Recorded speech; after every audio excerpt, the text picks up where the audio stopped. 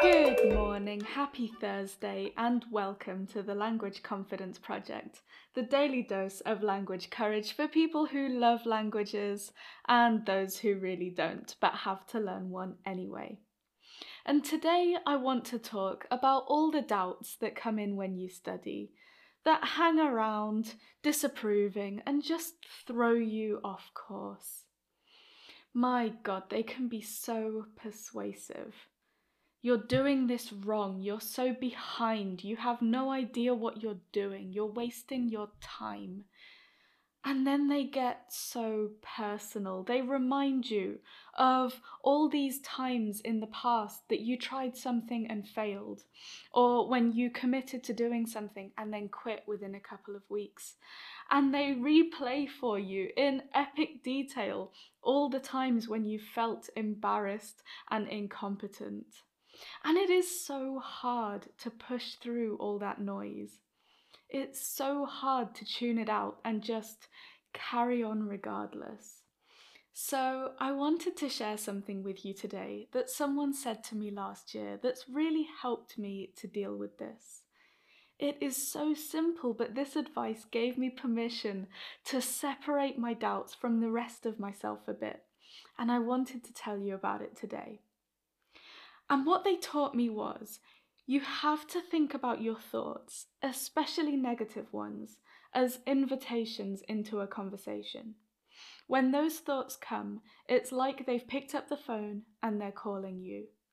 So you're working or you're studying and the phone is ringing.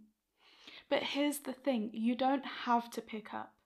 And even once you have picked up, you don't have to engage in that conversation.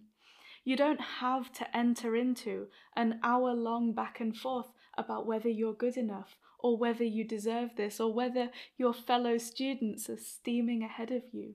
You don't. You can leave the conversation at any time.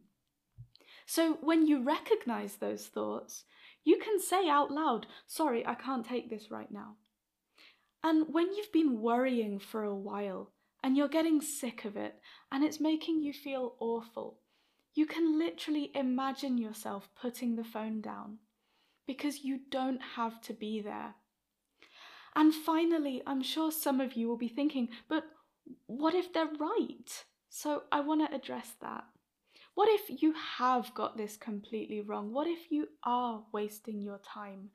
What if these doubts are desperately trying to get through to warn you that you're going completely off course? And to you, I would say, is the doubt specific? Is it saying, we're focusing on chapter 10, which you already know back to front, but we should be focusing on chapter 11, which you're clearly neglecting on purpose, and I don't like it? Is it saying we're running behind schedule on the assignment, so we need to take a quick 10 minutes to make a plan to ensure we can finish the introduction by tonight? Or is it, as I suspect, spinning a narrative of hopelessness in which the main message is, this is pointless, you're never going to succeed, burn it to the ground? If it's specific and helpful, yes, maybe it is worth listening to. But if it's not going to make you feel better, if it's going to actively make you feel worse without offering any real solutions, remember, you don't have to pick up the phone because you're busy doing amazing things. Have a wonderful day, and I will see you tomorrow.